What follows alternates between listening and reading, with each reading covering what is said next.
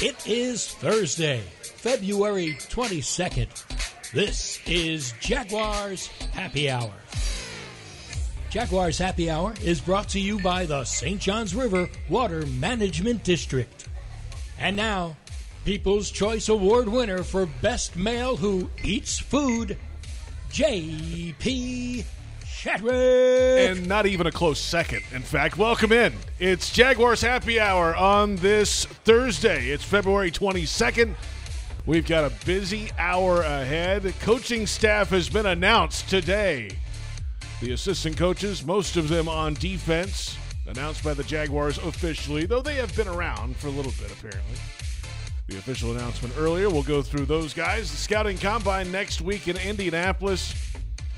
We'll get to some of the things we have in store on Jaguars.com and Jaguars Radio next week. And it's always a kind of the reset building into the next year. We will keep it real, as we always do, on Jaguars Happy Hour. And our Microsoft social media questions came in hot and heavy today. We've got answers to those questions, maybe. J.P. Shadrick with you. Glad you're with us today on Jaguars Happy Hour, brought to you by the St. Johns River Water Management District. Florida's water, it's worth saving. Jeff Loggeman out today. We're on 1010XL, Jaguars.com, and Jaguars YouTube. Jaguars.com senior writer John Ozier steps in valiantly. Good afternoon. What season is it? Is Jeff killing something, or is it? It's a great question. I don't think it's turkey season. Usually when he's not here, something innocent. Deer season, dying. I don't know. Yeah, but we all eat well Yes, few we months do. after. Yeah, that's right. Whenever That's he's right. gone somehow. So, yeah, happy to be here. Good. Hey, thanks for coming in. We appreciate that. And a lot going on, of course. Really starting to build up. It hasn't really been happening the last month or so, but it's felt like it's starting to build toward, okay, the combine next week. They've announced the coaching staff. Here's the tag windows open. They've got to cut players at some point. We'll get to all that and the schedule ahead coming up in just a little bit. But one of the biggest priorities was getting the coaching staff finalized after making a bunch of cuts, certainly on the defensive side of the football. The Jaguars today announced all the assistant coaches here in the 2024 season and beyond, including Ryan Nielsen, who spoke with the media last week. And you know, he was asked, hey, when are you finalizing the staff? And he kind of looked over to the PR staff to the right. He's like, well, they're here, but we'll get to, the finalization of that coming up. Well, it's here now. What does Nielsen think of the staff that he's hired? Excited about the guys, worked with some of them, haven't worked with other, coached a few. And so it's a great group of guys that been very close to, know that first and foremost, good men. Secondly, really good teachers of the game. And so when you put those two things together, they're eager and excited. We see a lot of similarities. John, we'll go through the names here in a moment, but it's a mix of guys that he either coached or was with in other places, and a couple of guys that may not have been even involved in that process before. But starting with defensive backs coach Chris Richard, that'll be a focal point, I think, a lot, because that secondary is a big piece of what they're going to do, obviously, on the defensive side of the ball. Chris Richard, serving as the defensive backs coach, 17 years of NFL coaching and playing experience. He was with Nielsen with the Saints in 2022, so a couple years ago when they were fifth in total defense and played 38 games in the NFL. Let's start with that. I mean, this is, if you look at a lot of the needs, the list for the Jaguars, cornerback is right up there near the top. Yeah, and defensive backs coach overall, a lot of people believe it's the most important the most important assistant defensive position now, because realistically the front seven is much simpler by comparison. You're scheming more in the back.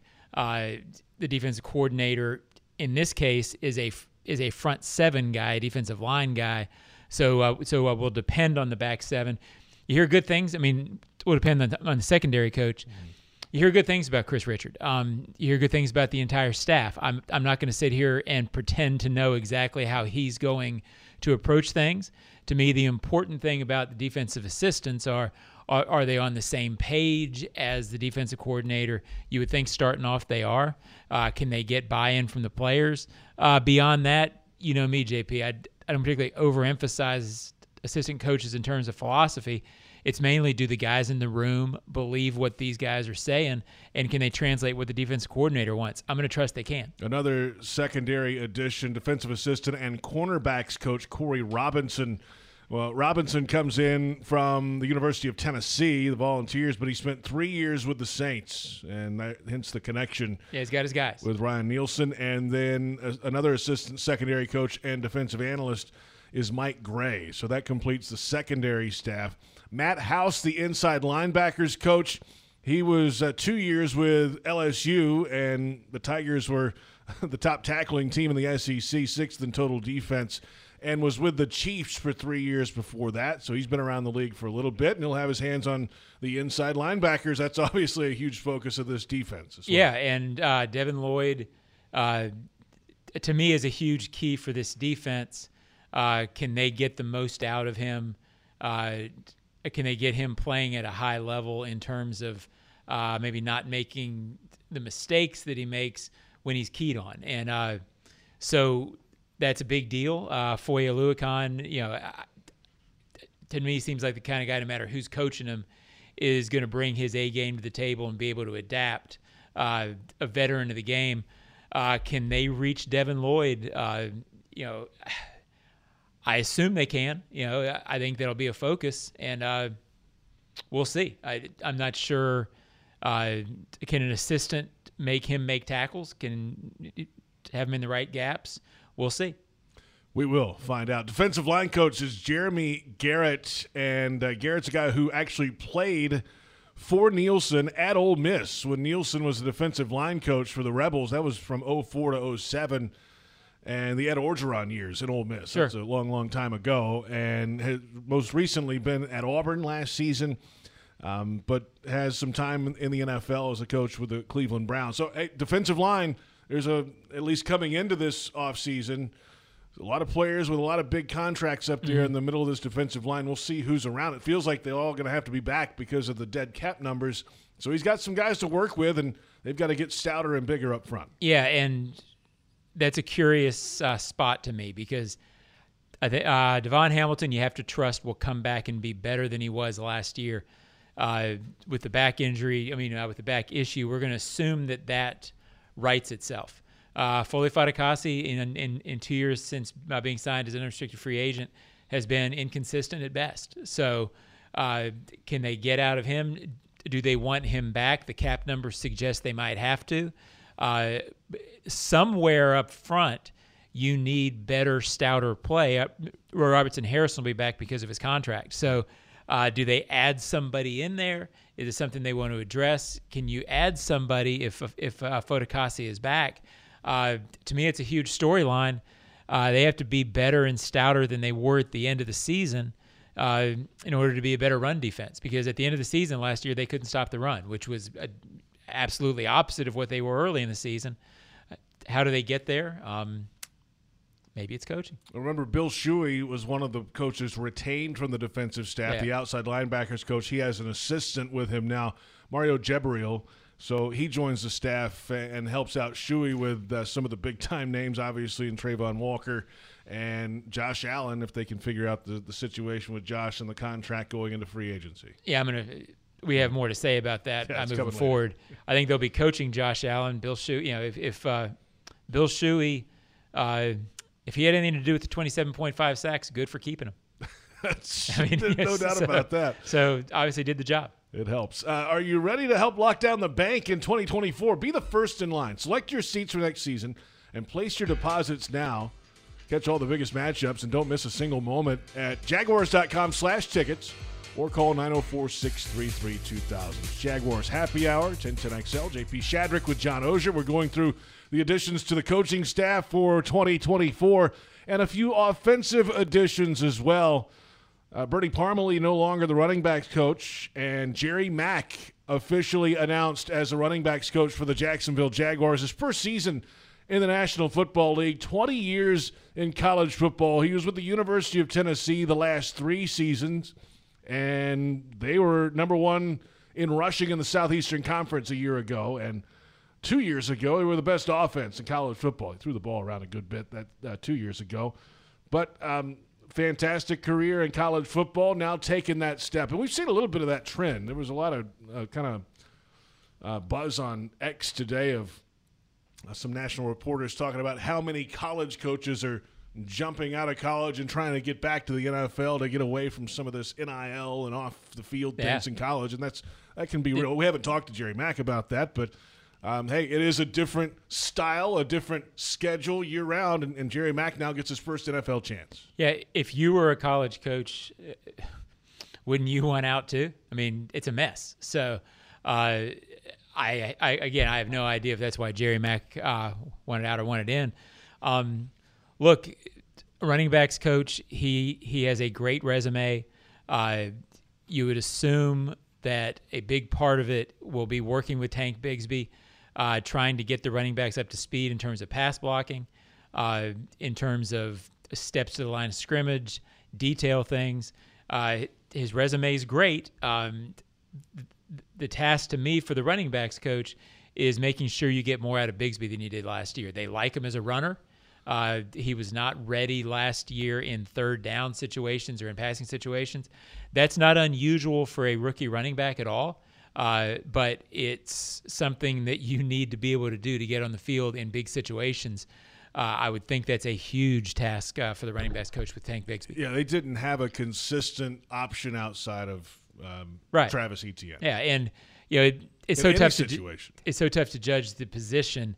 I got a lot of questions about whether running backs, they struggled last year. Etienne's numbers dropped in terms of yards per carry, 3.8 from I think it was 5.1 in 2022. Mm-hmm.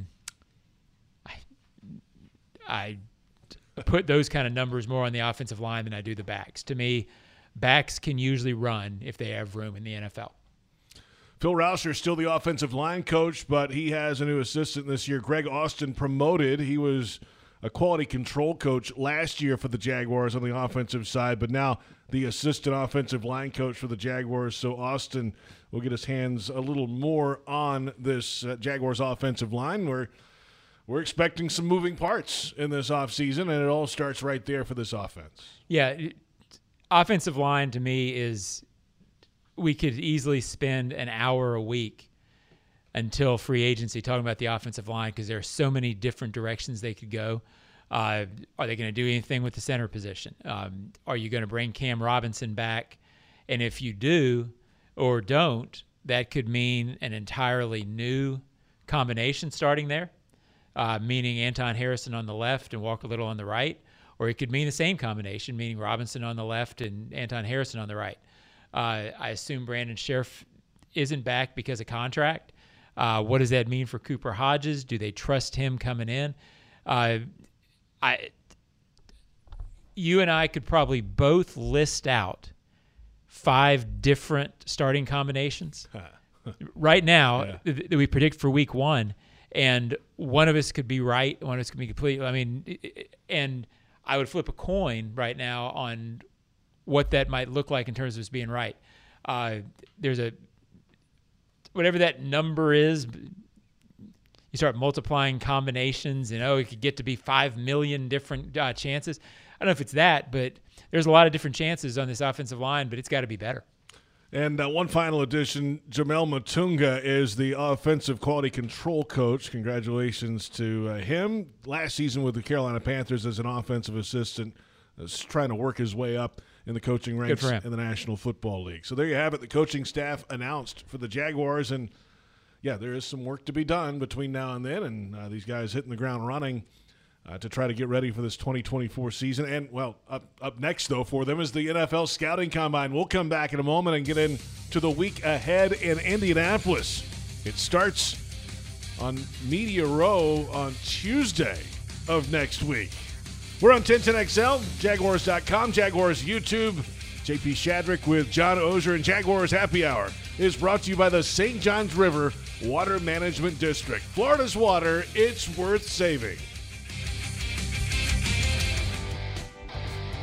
Welcome back. It's Jaguars Happy Hour, brought to you by the St. Johns River Water Management District. Florida's water, it's worth saving. JP Shadrick, John Oehser in for Jeff Lageman this week.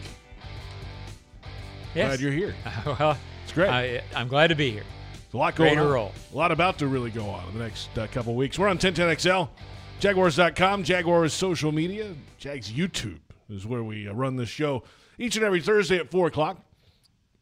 I was trying to find the camera. Wasn't sure where it was. Well, there's like 17 cameras in here. Yeah. So We get every angle of Yes, this we do. program. We don't miss one. and that's too many angles. For me. There's a lot of angles on 1010XL today, of course. So, hey, the Jaguars 5K Stadium Challenge presented by Novo Nordisk is coming up Saturday, February 24th. That's 2 days from now at Everbank Stadium. Register now, jaguars.com/5K, the number 5K. And it's always a fun event, man. There's a lot going on around the stadium, and I challenged Baselli one year to that, head-to-head. 5K? Yeah, the Stadium 5K, through the ramps and everything. Ooh. It didn't go well for me. Yeah, I'm not good at up and down. I'm not good at much of anything. And I found that was actually when I was back running a lot.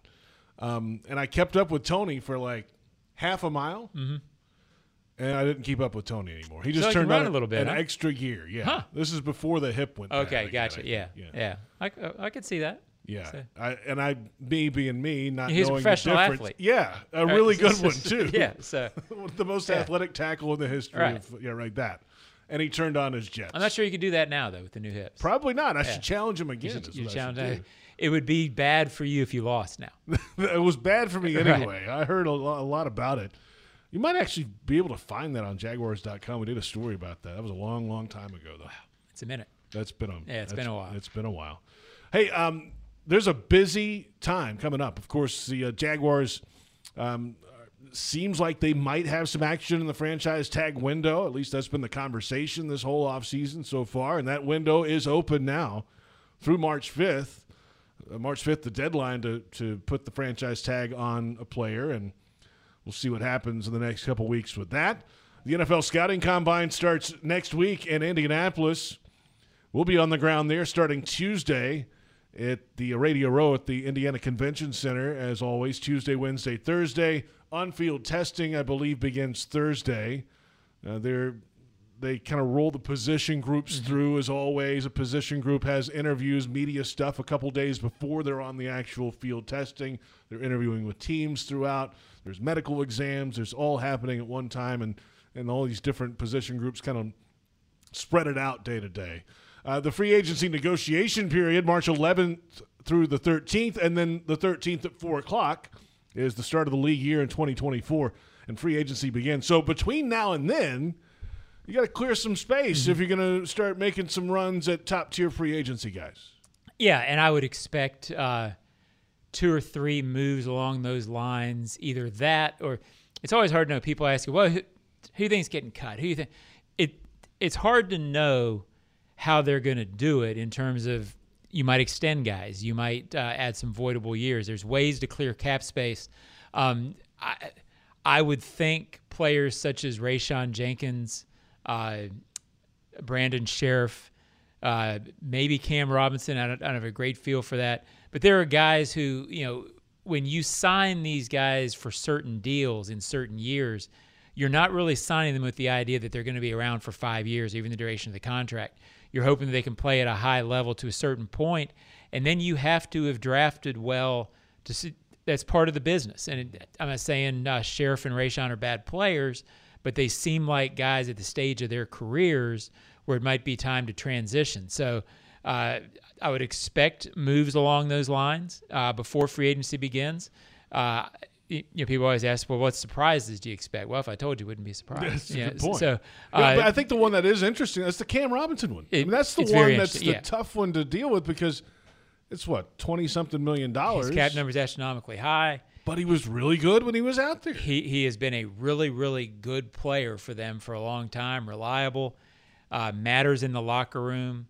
To me, he's sort of a core guy. He's a guy who sort of represents what the Jaguars have been for the last 5, 6, 7 years. Oh, well, they didn't win a lot. But you know what I'm getting at. He was on the playoff team in 17. Right, and he has been a guy who has increasingly become a leader around the team, a little bit of a spokesman last year.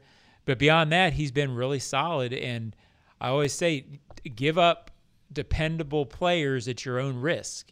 So they don't come around that often. Yeah, sometimes you have to do it, But there's also guys that when you give them up, as soon as you do, you're trying to find another version of that, right? They were pretty darn deep at tackles, right, last year because of all the tackles they have. Anton Harrison and Walker Little. Well, all of a sudden you get rid of one of those, you're not as deep anymore. Yeah, and that's what that's the thing when you start playing what I call depth chart football in the offseason. It's really easy to fall into the trap of, well, they've got this guy at left tackle, this guy at right tackle, and this guy at center, and this guy at guard. And then all of a sudden on October 14th, you don't have that guy at left tackle, and you need one to step in. So that has been a dependable situation where when you see a guy go down during the season, you're not panicking when all of a sudden Cam Robinson can't play for a week. Now, if Walker Little or Anton Harrison can't play for a week and Cam's not here, now you're probably talking about a rookie or a guy who you don't feel as good about. Yeah. At the same time, his cap number is really, really high. So at some point, you have to be able to trust guys you have drafted to replace guys that you drafted a long time ago. Is that the time now for Cam Robinson? I think we'll find out in the next couple of weeks. I mean, in theory, you could renegotiate and push some things out and you know, trim it down some, but still, and he still gets his money. But you know, is that in the long-term plan of the organization? Are they so confident in the other two tackles, Little and Anton, that they wouldn't do that? On paper and in the planning rooms and on the, like I said, on the PowerPoint presentations, that's what you would want to do with Cam, because he's going into his 8th year next year. That's right. That's starting to get to be the point where you do want to have drafted well enough where, you know, hey, it's a business. We have to move on. But games aren't played on PowerPoint presentations.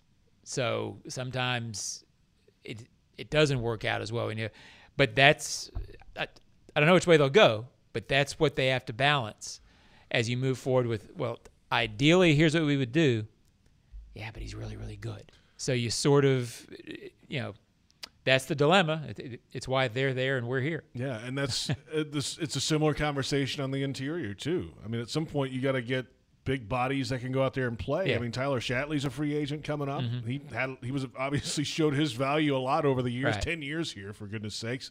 He's stuck around all these different regimes for a reason, because he goes out there when he has to and he produces. But he's also a 10th-year player, or going into his 11th year, I think, coming up. And think about what we're talking about here, JP. You're talking about not really knowing what the future is for Cam, for Ezra Cleveland, that's right, for Shatley, and Sheriff. Yeah, Cleveland's a free agent as well.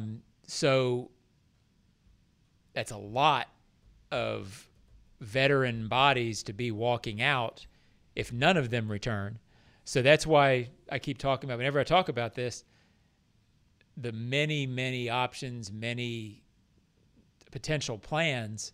It's going to be a fascinating couple of weeks at that position, because now you've got to wonder, how much do you trust Cooper Hodges, who they like a lot, coming off surgery, but who has never played in the NFL beyond a few practices? Yeah. How do they feel about Luke Fortner? I know fans are down on him. I don't get the idea the team is as down on him as the fans. Publicly, they have said they support him. Right. So Ezra Cleveland, who played here 5 or 6 games, they like a lot. Can they get him back? So it's the offensive line is going to look a lot different next year. And it's going to be interesting to see, do you bring in a free agent, draft a rookie, then you have Cooper? It could look a lot different, but they have to make the right moves over the next, 2 months. Or they could just make one change. If they don't bring the right guard back, Sheriff, then the other 4 stay. It's almost the same again. Right. In order to get the other 4 to stay, you have to re-sign Ezra. That's right. Which is, he's a veteran guy with 4 years. If that happens, then it would be the same 5 at the end of the year. It could be. Or 4 of the 5. So in that case, then you have to go with storyline of, well, that group needs to play better. That's right. And groups can play better, but that group needs to play better, especially on the interior. We've got plenty ahead. We're going to come back, though, John, as if we haven't done this yet. We're going to keep it real when we come back. Okay. And we're going to flip it to defense. That'll be big good. Name everybody's talking about. Josh Allen. Oh, Josh Allen. Oh, yeah, that guy. Which name were you think I was thinking about? I thought you were probably talking about What him. was that look? I was wondering. I'd be curious what you thought I was thinking. We're back in a moment. It's Jaguars Happy Hour, brought to you by the St. Johns River Water Management District. Florida's water, it's worth saving.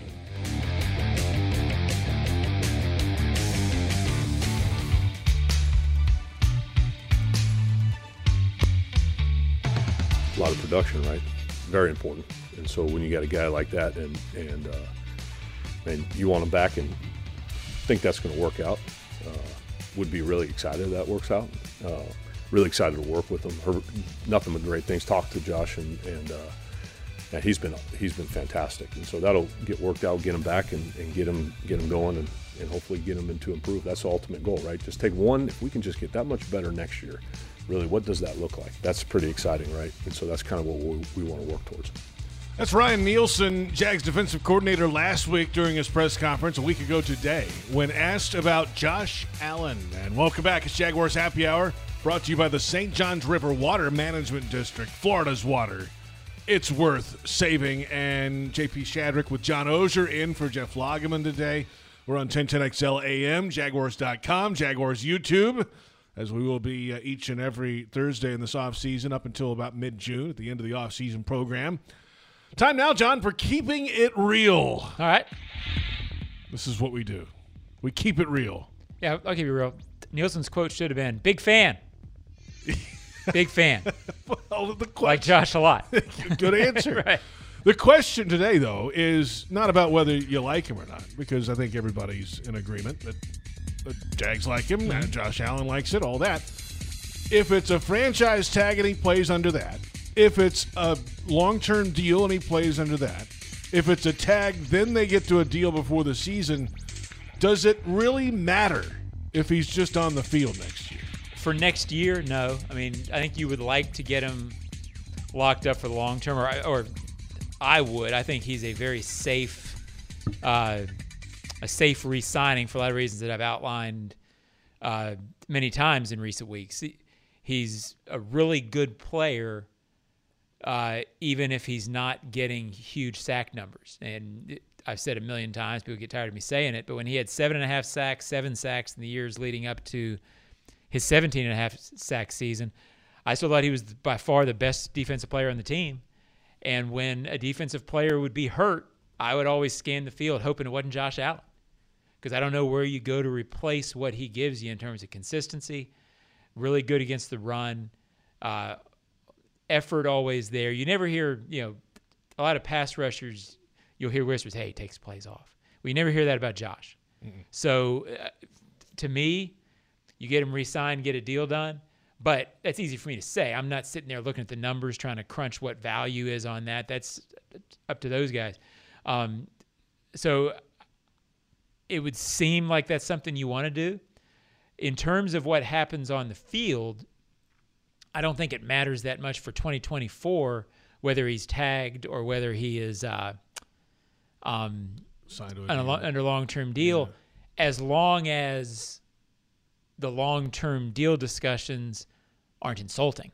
Right. But even if they are, Josh to me is a guy who, it's a business, so there's things that go back and forth during negotiations that might, anytime you have human beings talking to each other, irritated, happy, whatever all those things are. But I don't think he carries that into his preparation, and I don't think he carries anything business side of it into how he gives during a season. You've been around him for 5 years, JP. I have too. He plays for his teammates, his team, his pride. So I don't think you're going to see a big difference in Josh, whether he's franchised or whether he is a long-term deal. I think the reason the long-term deal is so important is because I want to see him here in 2025. Yeah. In 2026. And from Josh's perspective, the long-term deal is guaranteed more money over a longer period. Yeah. So more money is better than less money. Right, but the question is, does it matter? Yeah. For 2024, now, if he is franchised and has 10 sacks compared to 17.5, then everybody's going to say, well, he's mad. He didn't, But I don't see him being a guy who doesn't prepare. I thought he prepared at the same level and effort, whatever. I'm not sure there was a big difference in his preparation between 23 and moving now between 2022 and 2023.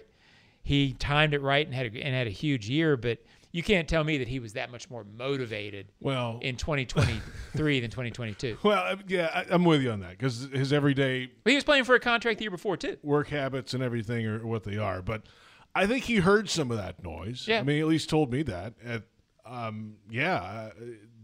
Was there a game wrecker on this defense? That was the big question going into that season. And I think he spent a lot of this offseason thinking about that and how he could become that game-wrecking, air quote, type of player. And sack numbers turn you into that guy. But to your point about, in 2022, he only had 7 sacks, right? Good year, solid year. But he also still had 22 quarterback hits, 11 less than he had last year. He had 4 forced fumbles, 2 recoveries, which are hard to judge, but he also had that touchdown in the last week of the season. Yep. So he was impactful in other ways beyond just sacks. That's your point, and I think that will be at least the bottom floor, the basement of what he will be. He's always going to be around the football and impactful in some way if it's sacking the quarterback or otherwise. Yeah, my point with Josh is I don't think you're going to get a different level of preparation, effort, desire based on whatever you do, whatever happens in the off season, whether he's franchised, whether he's not.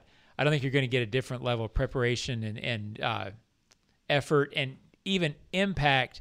I think he's always going to be a pressure guy, whether it breaks right and he always gets sacks. Sacks sometimes are beyond a player's control. Yeah. You can be right there around it, near it, and they get it out, or it's fumbled or whatever before you get there, or whatever happens. And the best example I can give of that, Hall of Famer Dwight Freeney once told me his best year was when he had 4.5 sacks. And he felt like he played better that year. His opportunities weren't the same, but he swore up and down that his best year was when he had 4.5 sacks compared to 13 or 12. And sometimes it's just circumstance. And this is a guy who, had a lot of double-digit sack seasons. It's something to keep an eye on the next couple of weeks. If they don't come to a long-term deal before March 5th, they're going to have to put the tag on him, and we'll see what happens. Well, I'm assuming that if he doesn't get a long-term deal, they'll tag it. He'll have the tag. So we'll have to. And then does that mean you can get him to a long-term deal later? I would think it would be something that you keep working on, but so much of this is speculation because they're really not. I don't think either side is going to talk very much about the specifics of this until you're franchised, and then they may say no, he's just going to play on the tag this year. I don't have a good feel for which way that'll go. Well, I know there's been a long history of the Jaguars, right? A lot of different decision makers over the years, but the Jaguars have had in the past 10 franchise tags used. 6 of those instances have been a tag and then sign a long-term deal before the next season starts. Right. A couple of those, 3 other ones played under the tag number that year, including Donovan Darius twice before he signed a long-term deal. And then Yannick Ngakoue was tagged and then traded. That was not going to happen anyway. So now a lot of different decision makers over that time. Right. You never know. Every instance is different, but in theory, and what's so bad about the franchise tag anyway? It's $20-something million if it's 1 year. It's not a bad year. It's fine. I mean, it would be good money for Nothing you to and me. Sneeze at. Kirk Cousins didn't sneeze at it in Washington a couple of years. No, and he played his way into a lot of money on those tags. Yeah. I think just generally, you sort of know just from Josh has 3 children. He'd like to know where he's going to be too. Yeah. There's an element of that. And for a player like Josh, the guaranteed money of a long-term deal would be greater than the guaranteed money of the tag. So it sends you a little worry of staying healthy for the next year before you can get to that guaranteed money the next year. So it's better for the player. They all want the longer-term deal, except Kirk Cousins, who became a wealthy man on a lot of short-term deals. He certainly did. And then got the fully guaranteed thing in Minnesota. I think he's up again, right? He's a free agent coming up. I think he's been up every year of his career. Yeah, I think so. Yeah, and he's doing. He's played fine. the system. He might be in the Business Hall of Fame. Yeah, he is in. Yes, he is. Andrew Brandt has that. So there you have it. Keeping it real. Josh Allen, tag then deal. Doesn't matter. He's going to be on the field next year. Yes. So yes and no. It does or doesn't. Well, yes, he'll be on the field. Yes. So, no, it doesn't matter. So, no. Yes and no. Depending on your perspective. Matters to Josh. I'm sure it does. So, hey, it probably also matters to Trayvon Walker, right? I mean, if you have that other guy across from you or helping you on the defensive line, the other edge, as it were, unless they start moving Walker around a little bit more, then it's better to have that help across from you or beside you or wherever that happens to line up. Yeah, no doubt. Your ideal is that they're both hard to block so that they have to choose to double one of them on all plays. And then that leaves the other guy free on plays. So that's your ideal. It felt like Trayvon got doubled a lot all of last year, and so did Josh. So by the end of the season, they did have that feel of both of them being hard to block. When you get 27.5 sacks and a lot of pressures, what they would like is to maintain something close to those numbers and then get some help on the interior. That's where that's the next step. That's where it turns into 2017. Right. Now, in fairness to the guys on the interior, they had to have gotten some pressure or the guys on the edge don't get those numbers. So if the guys on the interior are doing nothing, then you can step up too easily. But it was just so inconsistent with injuries last year Yep. up there. I mean, Hamilton and Foley Fatukasi, I mean, those guys were off the field more than they were Right. on. Yeah, I would say run stopping at the end of the season was more of an issue for those guys in the interior than pressure in the passing game. That's right. So because they were good early against the run, Yep. and took the ball away, and then that all just went away. all went away. Disappeared. There you have it. Keeping it real. We're back in a moment, and we've got the Microsoft social media questions. Yes, we did. Yes, it's right around the corner. And John, you have answers. I will try. I might have an answer or two. Okay. Also. I don't know. I doubt it. I'll defer to you. I wouldn't hold my breath All right. on that. Jaguars Happy Hour brought to you by the St. Johns River Water Management District. Florida's water, it's worth saving.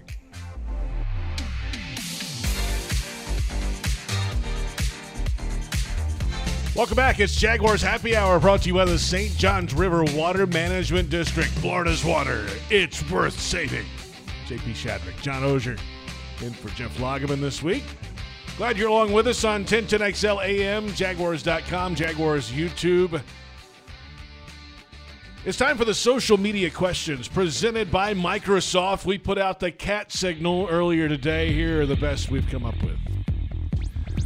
I'm Bill McNeil. After not being able to trade up using the extra picks in last year's draft, will GM Trent Baalke reconsider having 11 billion picks in this year's draft?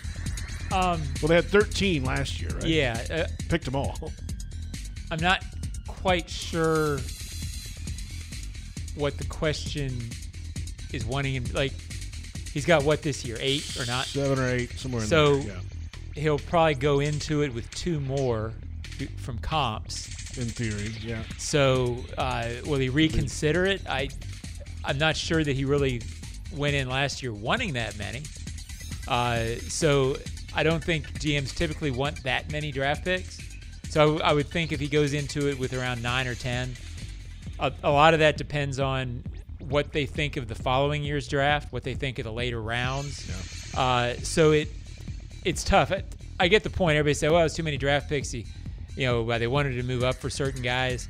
They tried. So, I guess I'm not sure what reconsider means in the question. Yeah, I think to answer the question best I can, I think he would like to have 9 or 10 and then be able to move up and go get a guy when he wants it. But I think he wanted that last year too. There were instances where they tried to trade, but it's always easy to say after, well, he should have tried harder to trade. Well, you try to trade, but you also don't want to give up so much in the trade that you lose value in it. So just because you can't trade doesn't mean you're an awful trader. It means that you worked at this trade, couldn't get the value you wanted, and decided to stand pat. So, if we know anything about Trent Baalke and his drafting history, he's a fantastic trader. I mean, the guy has so many trades on draft day over the years in San Francisco and here. It just didn't happen last year. Yeah, sometimes you want a guy the other team knows you want the guy, and they also want the guy, or they want a player at this spot. Somebody asked me last week about Marvin Harrison Jr. What would it take to go up and get him from 17? That would be too much, I would think.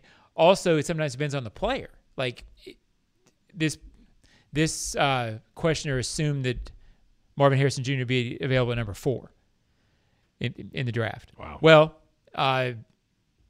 if that player wasn't perceived as being as good as Marvin Harrison Jr., or that team didn't want that player, wouldn't take as much. If the team sitting at 4 really wants Marvin Harrison Jr., then there's nothing that can make you go. That's so, right. I'm exaggerating. There would be something if you gave him like your new car. But I mean, Think about last year, right? The Texans moved up to get Will Anderson. Right after they had picked number 1, they go up to number 3, and they had the picks to do it. They had all these first-round picks from the Deshaun Watson stuff. If the team sitting there had been dead sold on Will Anderson, it wouldn't have mattered what the Texans gave. As long as there's a price. So, I hope I answered the question. It was a little tricky in terms of knowing. I don't think Trent wants to go into a 13. I don't think they wanted it last year, but it sort of became a deal where they couldn't get out of it. Yeah, and with that many players, there's only so many that can truly contribute in one season. Right. I mean, in theory, right? I mean, they had Harrison was obviously on the field all year. Strange was on the field most of the season. Bigsby, we know about him. Ventrell Miller had the foot issue all year. Lacey played some. Abdullah was inactive a lot of the time. Antonio Johnson late in the year after he came back from his injury. Parker Washington contributed. And then you get down to round 6 and 7, and it's Braswell and Hallett in the secondary. Cooper Hodges had the knee issue. Vohasek didn't make the team. Derek Parrish didn't make the team, the 7th-round guy. So that kind of happens sometimes, especially with that many picks. Well, sometimes there's only so many spots on the team. Sorry about that. Who's calling you? They don't know you're on the air, John? With 6th and 7th-round picks, people say, well, why didn't they trade those for higher picks? Well, if the other team doesn't want them either. So that's kind of tough too. So it can be tricky on draft day. Next question at Radis_Johansson. Of the teams that missed the playoffs last season, where do the Jags rank in terms of likelihood of elevating themselves back into the playoffs? I think they're right on the border, right? I haven't really looked at all the teams that missed it, to be honest with you. But, look, they were 9-8 and missed it by, I think they were the last team out. They were a game away from going. I don't think they're going to be worse. Let's go through the teams who missed. Yeah. Cincinnati, Jacksonville, Indianapolis, Las Vegas, Denver, Jets, Titans, Chargers, Patriots. I would put them second to Cincinnati. Right. In terms of, if I was trying to be neutral, would I think the Bengals would go make the playoffs next year? I think they have a really, really good chance. Got the quarterback. It would surprise me more if the Bengals weren't in the playoffs and if the Jaguars weren't in the playoffs. But I think the Jaguars, I think there's a very good chance they go back to the playoffs. I think they're a 9-8 team, and last year I think they would have been in the playoffs had Trevor and Christian not gotten hurt. So I don't anticipate them being worse than that. But no team really anticipates being worse. You always think you're going to get better. That's right. And all of a sudden, Houston made the surge in year 1 with that whole crew. Yep. And that feels like they could build some momentum as well. So they just got Which is exactly what everybody was saying about the Jags on this show last very year. True. So, it could go the other way. Yeah, so we'll see. We'll see. You don't know. You just don't know. Next question at JagsFan5858. Does it make sense to let Calvin Ridley walk and then try re-signing him so we can keep the 2nd-round pick? I would think we need that 2nd-round pick to draft other needs. Yeah, it makes sense. Risky. Unless he signs somewhere else. So, unless you have some kind of wink deal in place or something weird like that. Yeah, and that may be. And if they do, good for them. I would, I'm a bird in hand guy. So, yes, it's something they conceivably try. I don't know how much sense it makes. You would love to have your cake and eat it too, which that is. So, yes, it makes sense. There would also be the risk of him signing somewhere else. Somebody goes and offers them a boatload of money, and All of a sudden, he's signing the paper the day after free agency starts. Which is why you hope there's very little tampering before the real tampering window. That's true. Next question, our last question of the day. At Carnival Thomas, has social media helped or hurt professional sports on the whole? Just looking for commentary from two vets of the industry. This is such a deep question. I had to take it today. It's interesting. I think it's yes is the answer. Yeah, it's depending on your perspective. I think for young people, I think it's made it more interactive at times and more fun. For old coots like me, I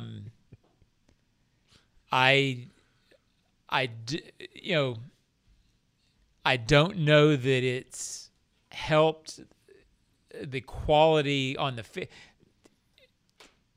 I guess I'm thinking more about the quality of games. Hadn't really affected that very much. But in terms of following it, it's certainly I can remember when I was in college following the Washington football team. There were times you felt very distant from it. The only times I ever really learned about that team were when I was watching them on TV, because the internet, I would put up with that as much as social media. The Washington Post, I got it like 3 or 4 days late in the Florida library. So I was hungry for all information on the team. But I didn't know every backup guard the way fans who really follow us and the team do now. I didn't read a press conference wrap-up after every practice.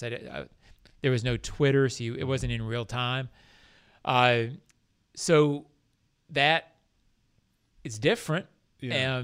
I would say, it's better because there's more quantity of coverage now, but the quality is diluted a little bit. Sure. So you have to be very careful about why you're reading a certain tweet or article from a tweet or whatever it is to make sure it's truly news, or does it matter? Yeah, I think it's made it tough. harder for. You don't have to be as qualified now to, or have a lengthy journalistic career to have that kind of thing. Yeah, and it gets into the coverage. Is the coverage better now than it was then?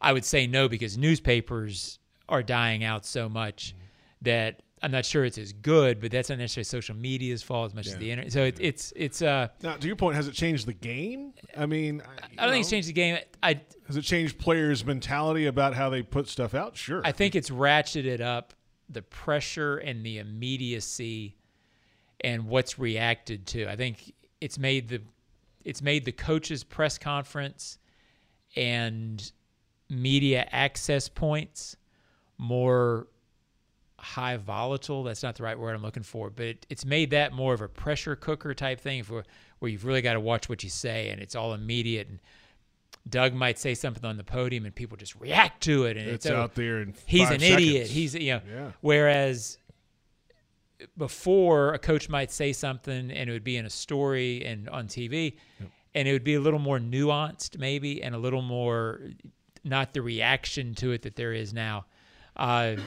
So it's made it harder for them, I think, on that front. It's changed that dynamic. Is it better or worse? The old man shouting at clouds in me said it's probably worse, but it's probably not. It's probably just different. I think it's an interesting thought, though. I do think this, in terms of watching your team, the immediacy now is so much different. It was for a fan, this is better, without question. And I can share this story. Watching the Washington football team in 1976, which is way back, JP. It's been a while. I'm in the 6th grade. They're all that matters to me, right? This is my team. They lost, or they won a game. I didn't know they had won until the next morning. It was a 1:00 game. Oh, wow, yeah. Because it wasn't on. It just wasn't on. And no Sports Center. There was no Sports. So that's different. Yeah, it is. It's not as good. There you have it. Thanks for the social media questions powered by Microsoft. Coming up next week, we will be in Indianapolis. Tuesday, Wednesday, Thursday from Radio Row. Plenty of guests already lined up. We'll have many more in the hopper. Daniel Jeremiah will join us, NFL Network, Charles Davis, Matt Miller of ESPN, Jordan Reed of ESPN, Field Yates. They're all on the docket, plus many more. All our shows, Jags AM will move to Wednesday next week.